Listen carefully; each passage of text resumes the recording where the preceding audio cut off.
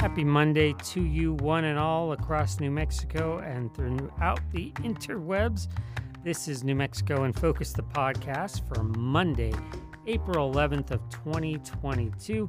I'm your host, Kevin McDonald, executive producer here at New Mexico PBS Channel 5.1. And we have a lot to bring to you today. Excited to bring it to you. And we're going to start with our most recent line opinion panel. And just to remind you who that was, it was an all-attorney group, just happened to work out that way this week. But we have Serge Martinez. He's a law professor at UNM. We also have Sophie Martin, who is a regular on the line. And we have Justine Fox-Young, also a former state representative. And a big topic, and especially one near and dear to the heart of Serge Martinez, if you've been listening and following for a while, is evictions. We know this has been a big problem in New Mexico, in part as Serge has taught us all with how quickly the eviction process could happen here in New Mexico. We also know that there's been a moratorium on evictions in place for a while now through the pandemic. But as of April 1st, the moratorium on evictions for non-payment is now done, and so evictions for non-payments can start again in Bernalillo County. But we also know from talking to Serge over the last couple of years that doesn't mean that evictions have totally stopped up till now.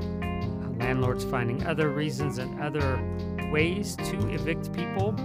Again, it's an ongoing problem, especially as we know our housing and rental market is in pretty dire straits right now. So folks who are barely scraping by really affected by this. And once you've been evicted, it makes it that much harder to find your next place to rent. So wanted to find out about what we're doing in terms of that moratorium being lifted. Is there a flood of new evictions? What do we need to be addressing? What did we learn in the pandemic? So let's jump right now to the line opinion panel and host Gene Grant.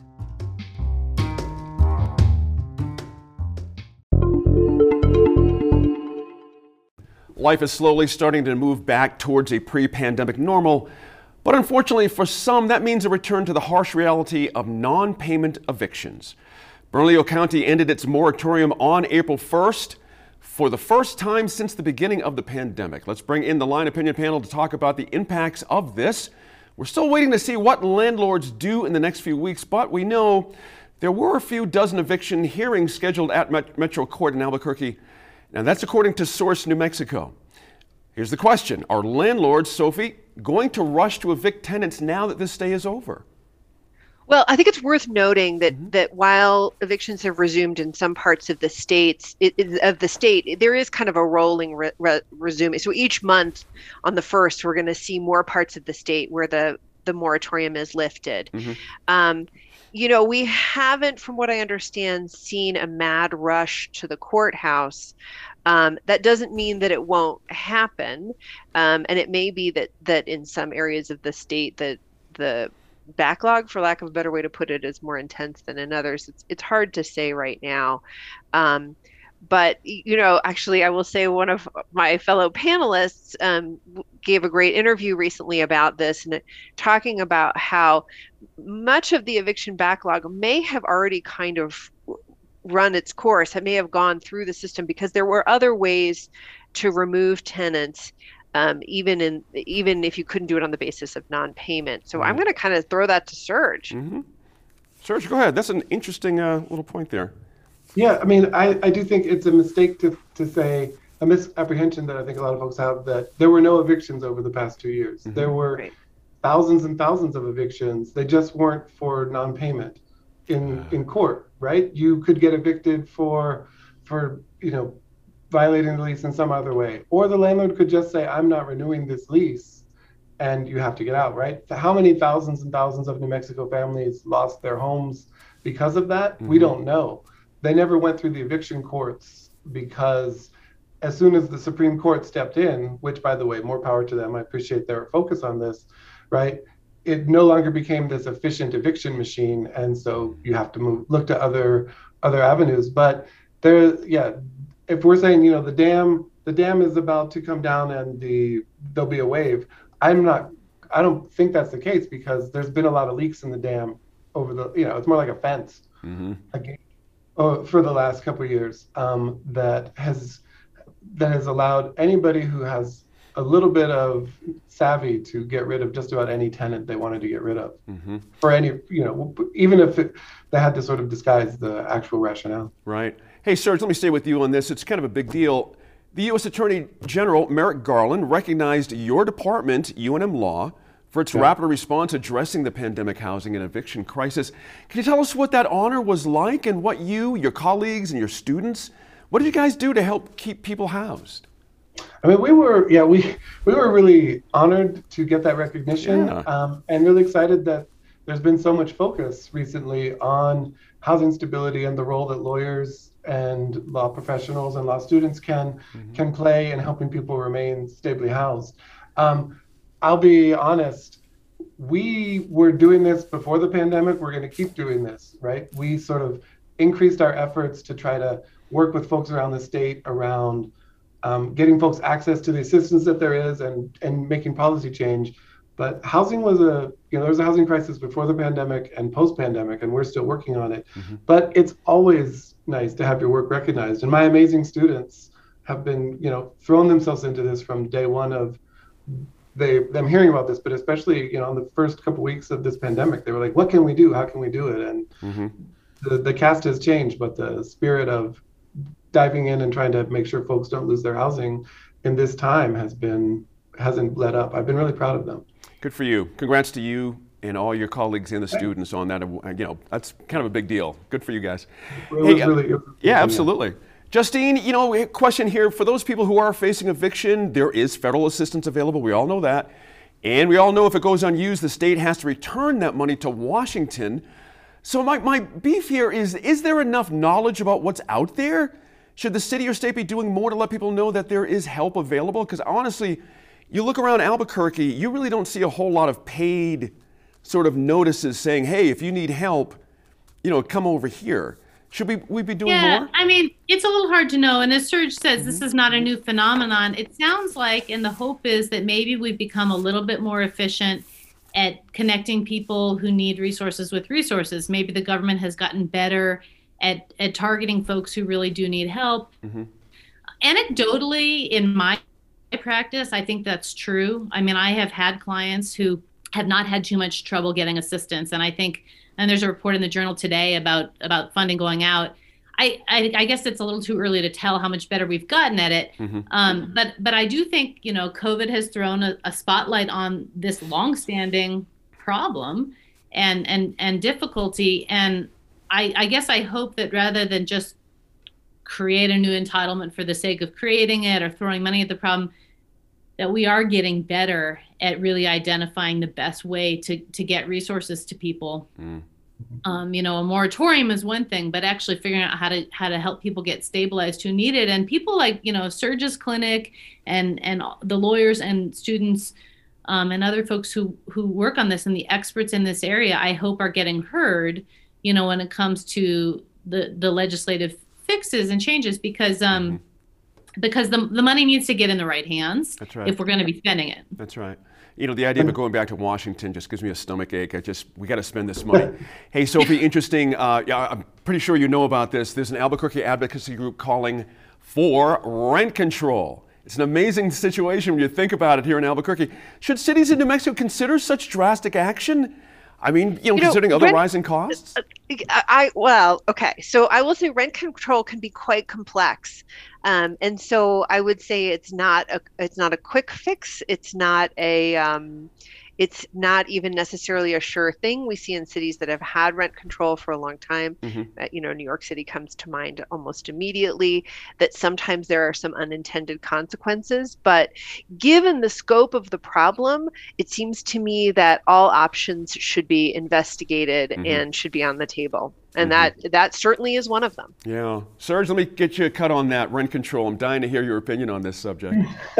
Well, the first thing you'll hear when you talk about it is people say there's a state law that prohibits any municipality from implementing it. That's right. I've analyzed that, and I think that that's actually not consistent with the home rule at provisions of our Constitution. And so I think, a municipality that wanted to, like Sophie was saying, try it and see, shouldn't take any options off the table, right? Rent control, it is, often a dirty word in some quarters, and certainly has had, you can, whatever position you want to support, you can point to evidence to that effect. Mm-hmm. But I do think it can be an effective tool to keep people, to stop destabilizing housing and allow folks to be able to stay where they are, build up, some political capital for where they are, have some stability that helps them with work, education, and whatnot, and to sort of decommodify housing a little bit. And so I'm certainly intrigued by it. I do know that it would be a massive, massive battle that anyone wanted to try it, but I do believe that there's legal cover for it, despite what our state statutes say about that. See, that would be an interesting change of events, though. I think I've had this discussion with folks, and folks are convinced that the state would not allow it. That would be a very interesting change if your research shows otherwise. That's fascinating. Justine, let me kind of jump to you for a quick second here. Not just a New Mexico problem. Our state, just below the national average in its share of cost-burdened renters who devote about a third of their income to housing costs. Some people, it's just not sustainable to have so much of our money going to keeping a roof over our head. Is there a federal solution to this housing problem that kind of covers that a little bit? No, I mean, it's a complicated problem that relates to our tax burden and the cost of living here. And, temporary Band-Aids, which never remain temporary, like rent control and changing the regulatory landscape, will only make it more complicated and destabilize housing, in the long term. So no, I don't think there's a federal solution. I think we need to look back at all the traditional, ways to let the market work, to permit job growth, and to deal with the social factors and influences that make it hard for folks to make it. I mean, it's a long list. Yeah. But no, the feds can't fix that problem. It's complicated. That's right. It's equally. Go ahead, Serge. Absolutely. Yeah. So, I mean, I 100% agree with Justine that there has to be a complex response to this. And rent control is probably a short-term solution, and I understand what Justine's saying, right? Short-term is a myth in many cases, but that goes hand in hand with creating more housing, creating more public housing, creating more access to rental assistance and whatnot. And that no one thing is, there's no such thing as a silver bullet. It requires a complex, sustained, thoughtful, innovative approach to it. But I do think that there are ways to approach it. I've articulated thoughts and plans many, many times. Sure. And yet, as of yet, no one's followed up, taken me up on it. Well, you're so far ahead of the game, man. We're catching up to you. That's what's going on here. Thanks again to our Line panel, as always, this week. Be sure to let us know what you think about any of the topics the Line covered on our Facebook, Twitter, or Instagram pages. I know I am loving the spring weather, even the winds, although they make me super scared about the fire danger this summer, and I know it does for a lot of you. We're going to have a lot of coverage of that in the coming weeks. And, of course, one thing that's tied into all of that is how much of that snowpack melts and trickles down to us, especially along the Rio Grande.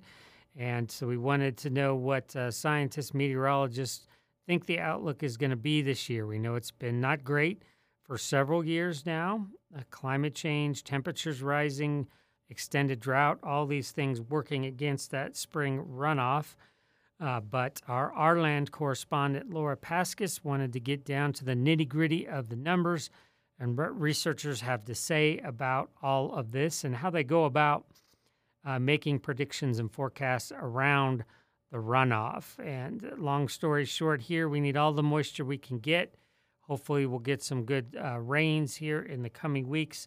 But we also need to, as we've talked about a lot in our land recently, have to honestly readjust what our normal in terms of moisture really is, because it is just absolutely unequivocally getting drier. So we were very fortunate to be joined by Angus Goodbody, And so let's turn it over to Laura and Angus for an introduction and an explanation of the research on the spring runoff forecasts. Angus Goodbody, thank you so much for joining me today. Thank you for having me. It's a pleasure being here. Thanks. So the NRCS, that's the Natural Resources Conservation Service, issues spring forecasts for western rivers, including the Rio Grande. How does the Rio Grande look this spring? This spring, we're looking at below median stream flow for most of the watersheds in the Rio Grande. It depends a bit on which part we're talking about. As a whole, the main stem down in central New Mexico is expected to have a little less than 70% of median. And that would be for the April through July runoff period. But there is quite a bit of variability. The good news is that the headwaters in Colorado probably are in the best shape right now. So still not at median or typical values, but not so far below. So when you're compiling these forecasts, what are the different factors you consider? So our forecast modeling system it's a statistical method that we use.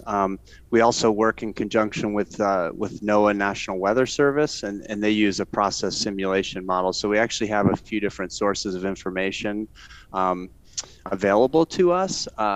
I'll talk about the NRCS modeling system, though. Again, we really rely mostly on historical and current observations of snowpack and precipitation. And we collect most of those data through the SNOTEL network, which is our high elevation mountain ground-based observing system.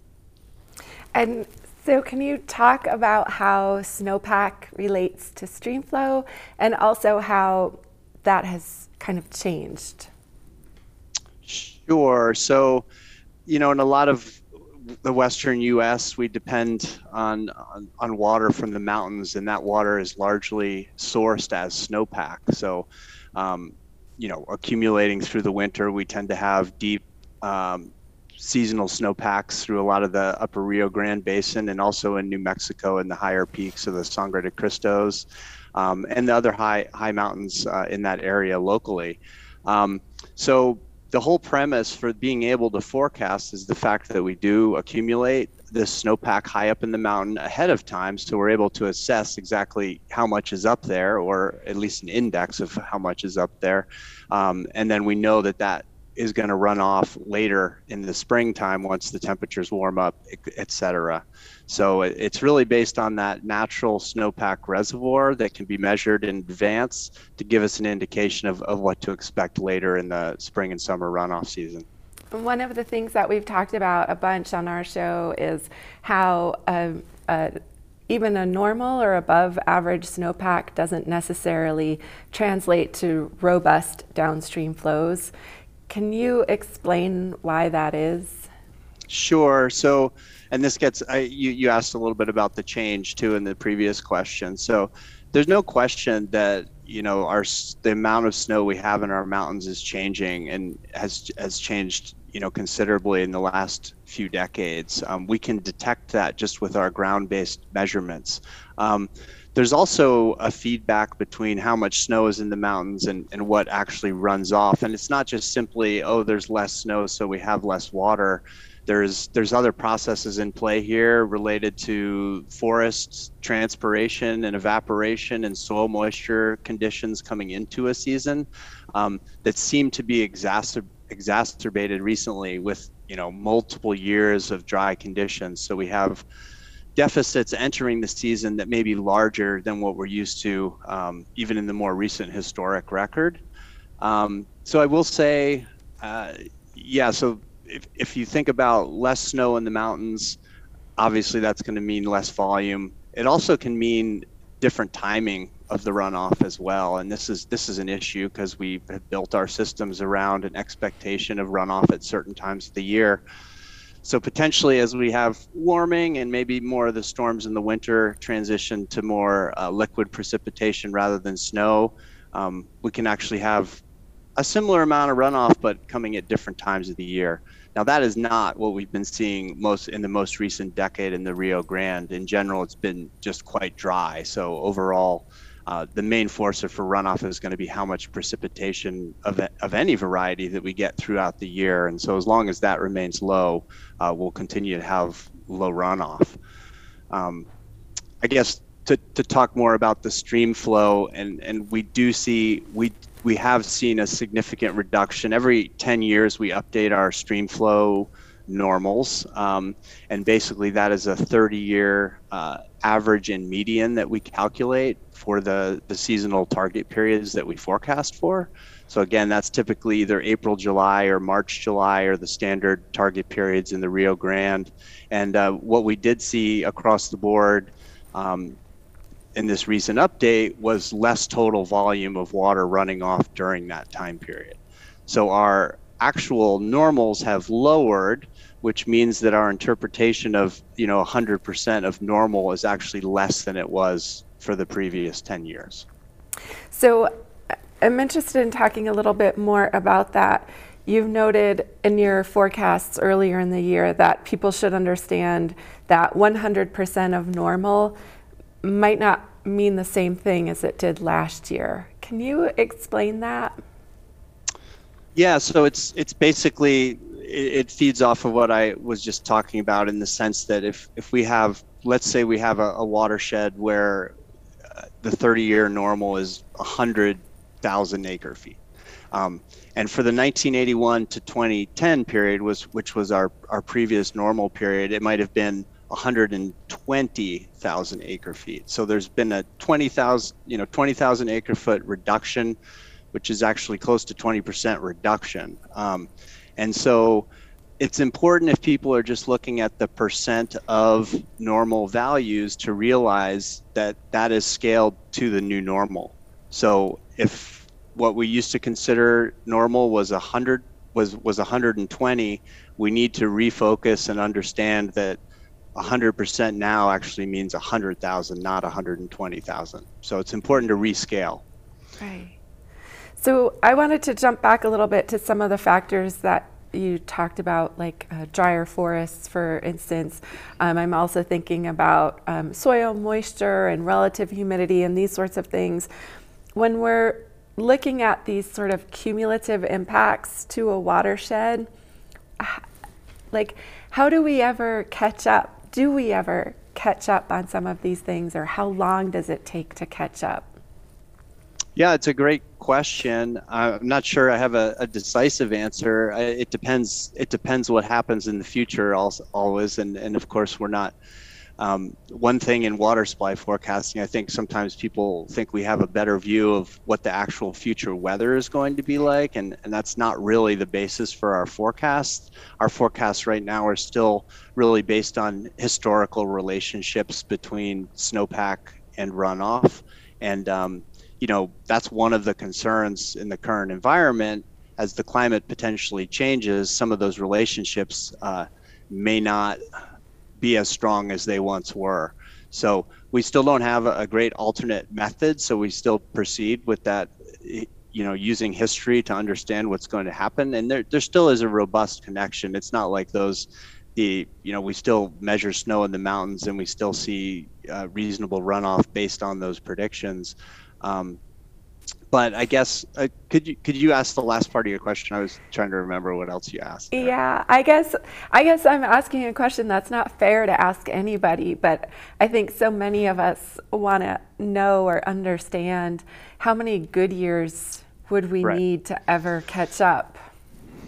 Honestly, if things were wetter in the Rio Grande, it wouldn't necessarily take that long to catch up. I mean, the big question is that actually going to happen? And again, I do tend to look to history. I know we're in a time of greater uncertainty with what the climate will be doing, in the next decade or decades. However, we can look back, particularly at our stream flow records, which in the Rio Grande area honestly go back 100 years or more in some cases, and get an idea of what have things been like in the past. So as I mentioned, we update our normals every 30 years.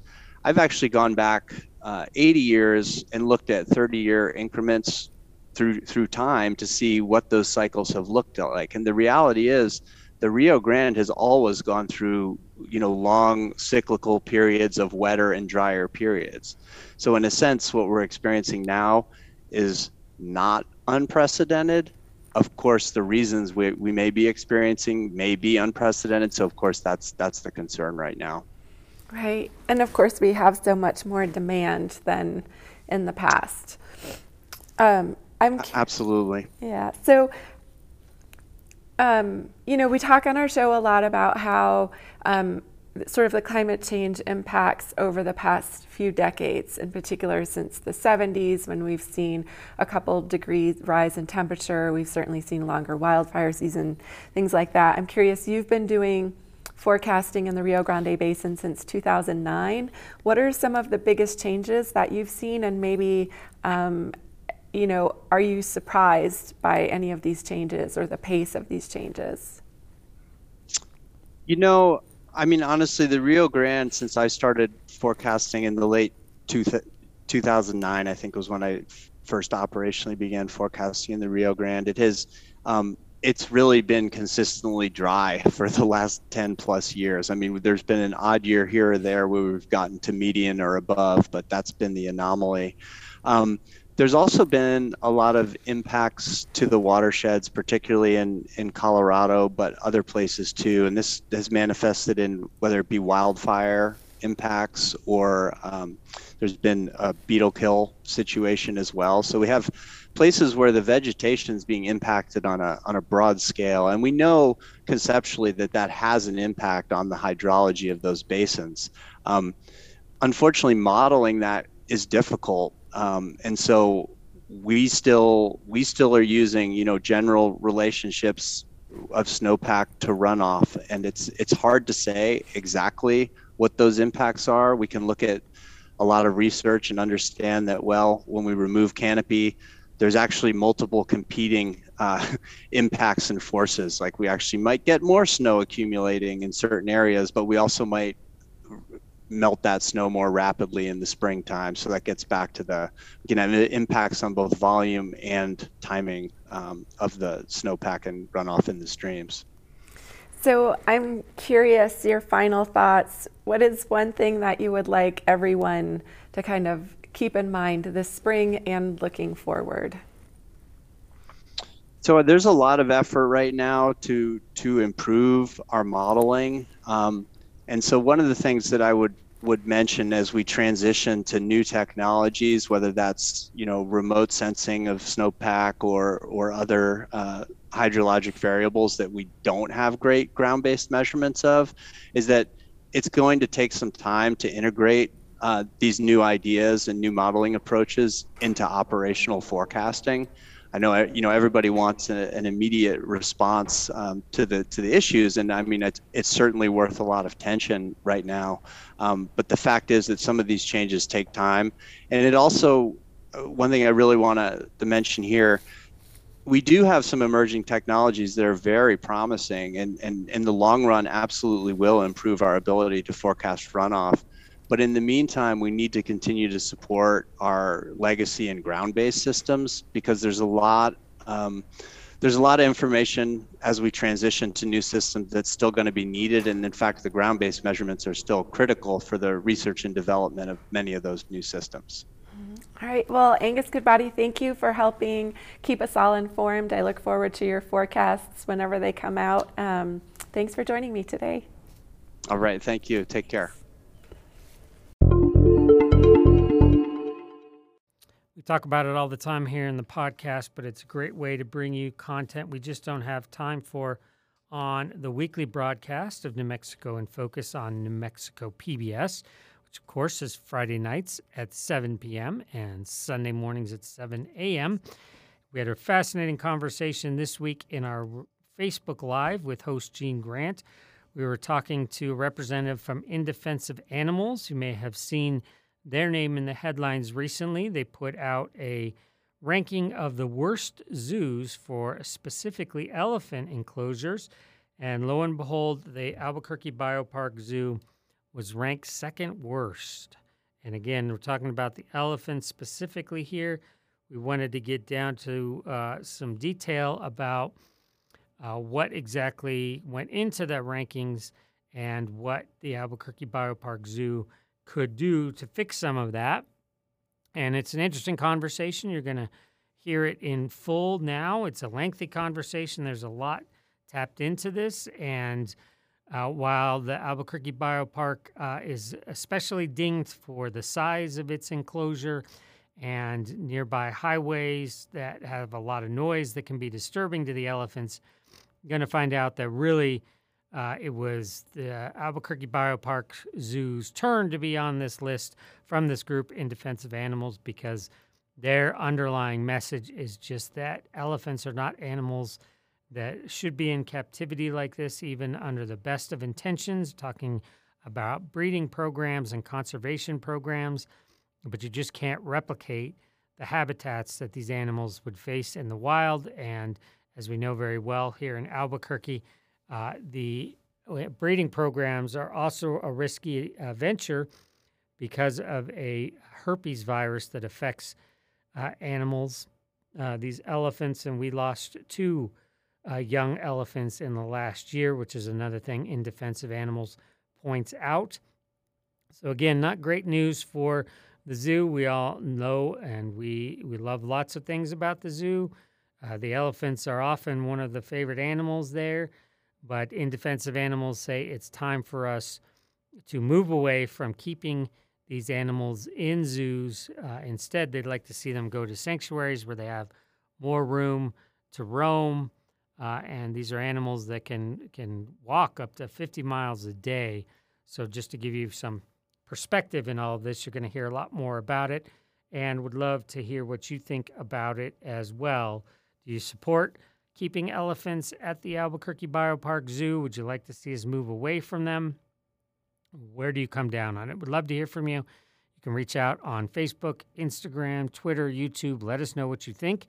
But here now is host Gene Grant and Brittany Michelson from In Defense of Animals.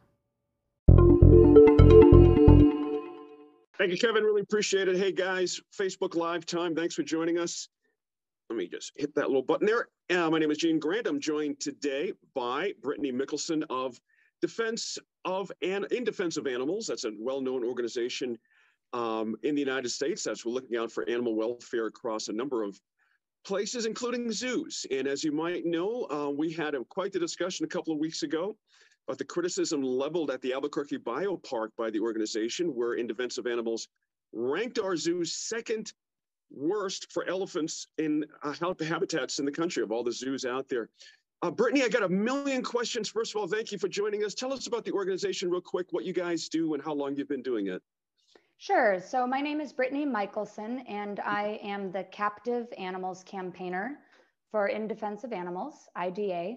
And the organization started back in 1983, and it's an international animal advocacy and protection organization that is based in Northern California, but it's international, and we do work on behalf of animals in all different areas, all forms and types of animal exploitation. So animals who are exploited for food and for clothing and for entertainment and for testing, medicine, and all of it. We cover everything. And we're a comprehensive organization.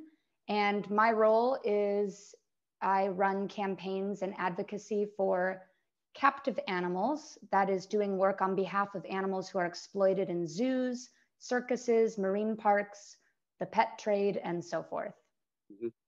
That's a lot. It's a lot of coverage. I should note, by the way, we did reach out to the Biopark folks to join us in this discussion. They declined. Perhaps we might be able to get them at another time. We're going to keep trying because we do want to hear their side of it. Elephants in particular, God, I got a million questions beyond Albuquerque's deal. I want to get later to a trend that I see forming nationally and internationally about our attitudes about elephant enclosures and such. But let's start here with Albuquerque. What are the unique challenges here in Albuquerque that you guys saw? Besides, talk about the criticism and how it just sort of stacks up against other zoos out there. Sure. So the main red flags about the Albuquerque Biopark Zoo was the fact that they had 2 very young elephants that died within a week in the winter.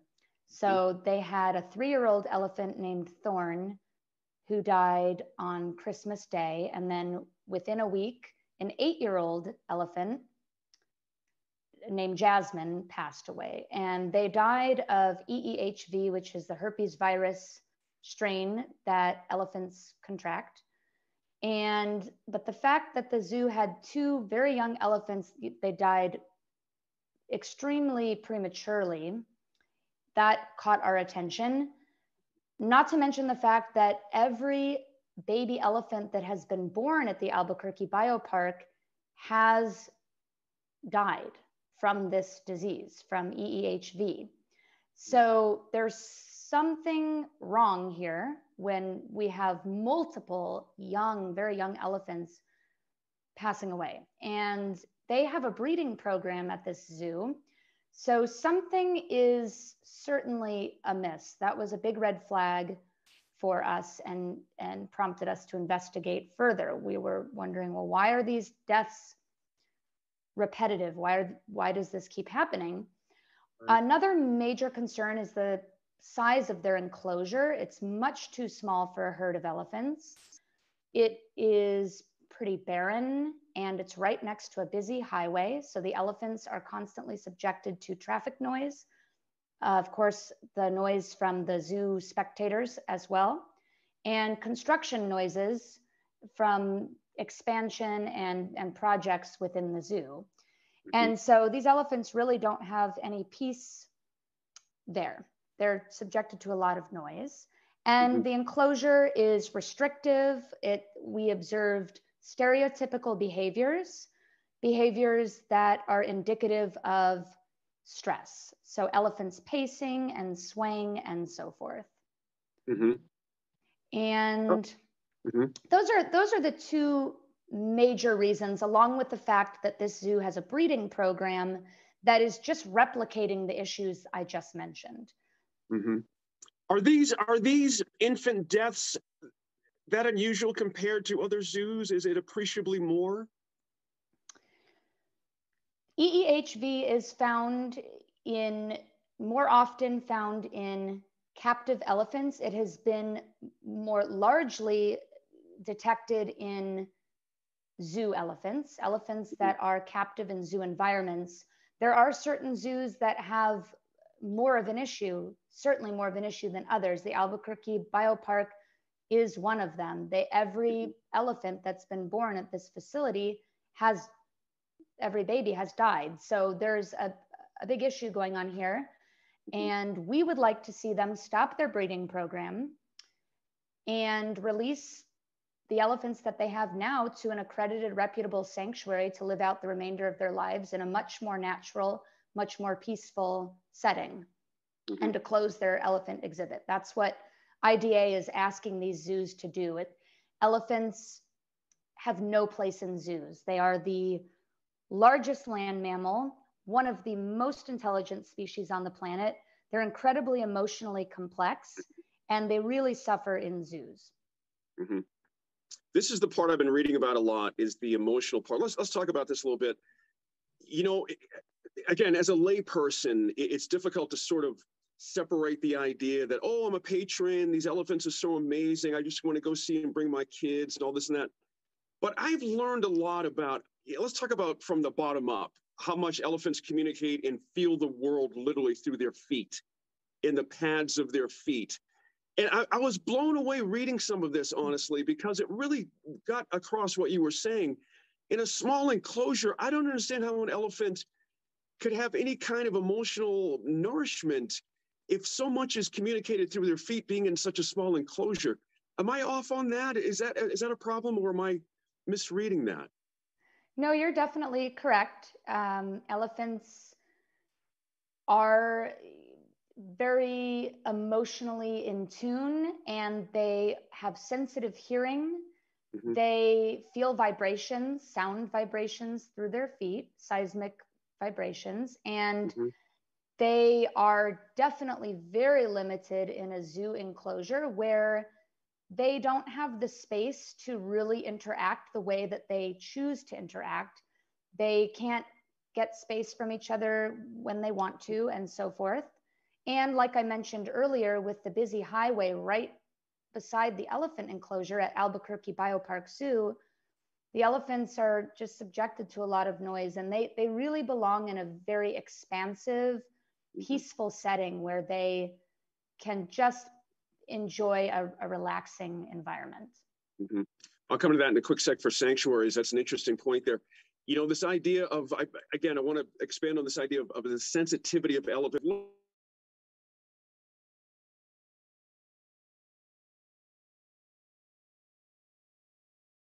There's such a rush to get elephants out of the zoo there, is that the explosions and the gunfire are highly impactful on an elephant's hearing. Talk about their hearing and their capacity and what they're able to sort of glean, and why we do have to be careful. Because when folks hear you say there's a busy road, you know, they think of it in human terms. You know what I mean? Like, we deal with this all the time. Talk about that from an elephant's perspective, with the hearing, et cetera. Well, just in the way that many animal species have more acute hearing than humans, elephants hear in a greater capacity than we do, and for far greater distances.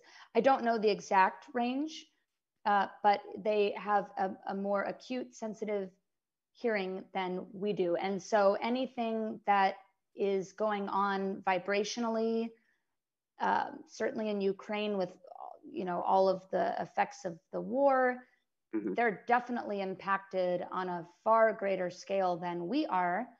And so, and they're sensitive, and they get stressed, and they can't escape it. They don't have anywhere to go. You know, in the wild, they roam for miles and miles a day.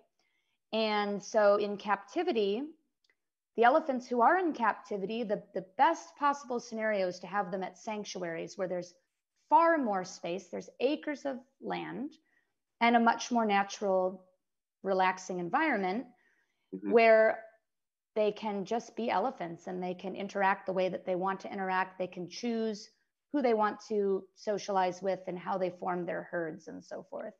Gotcha. Because that's another issue in zoos, is that elephants are very social, so they should never be alone. And there are certain zoos that have solitary elephants, and that's a big problem. But in social environments in zoos, sometimes they put elephants together that really they wouldn't choose to be together in a setting where they have that choice. Because they don't always get along, just like with humans, we don't always get along with each other. And we should have the choice in terms of who to socialize with. And that's just not really available to them in a zoo environment. Yeah. My understanding is there are 2 sanctuaries in the country, one in Tennessee and one in the northwest part of our country. Do I have that right? Yes, Tennessee and Northern California, the Elephant Sanctuary of Tennessee, and PAWS in Northern California. PAWS, right, that was it. Sorry about that. What makes up a sanctuary? Is there a certain minimum amount of acreage, or what would you folks consider as an appropriate sanctuary for elephants? That's a great question. I'm not sure in terms of numbers of actual acreage what the requirement is or what the parameter is, but basically it's a much more natural environment. At zoos, there's a lot of concrete, there's a lot of fencing, there's a lot of artificial, even at some zoos, they have wire or some kind of artificial material wrapped around trees so that the elephants don't destroy the foliage. And this, by the way, is also evident at Albuquerque Biopark. They have trees blocked off from the elephants so that because elephants, they want to forage, they want to, they're very strong. Their trunks can pull down branches, and they should be able to do that, but they're often restricted from doing that in zoos. So at sanctuaries, they have much more space. It's just much more remote environment, more peaceful. They don't have all the visitors coming in like at the zoo. There's so many people, little kids screaming and people taking pictures, and it's really not pleasant for the elephants. So a sanctuary is about the elephant's best interest. Sanctuaries put the animals first. Zoos sell tickets, And whether or not people want to believe it, a zoo is a business. They're selling tickets, and their mission is to make ticket sales. And so a lot of times they will dupe the public into thinking that it's all about conservation. But, when you dig deeper, there are a lot of issues with zoos. Yeah, well, I'm going to come back to that conservation piece here in a quick second. Are there any more sanctuaries that you folks are aware of that are being planned at this point? There are a number of sanctuaries for elephants in the world, like the Global Sanctuary for Elephants in Brazil. There's Elephant Nature Park in Thailand. There's Cambodia Wildlife Sanctuary. There are elephant sanctuaries in different regions. In the US, there's the Tennessee Elephant Sanctuary and PAWS. Performing Animal Welfare Society is what PAWS stands for. They take in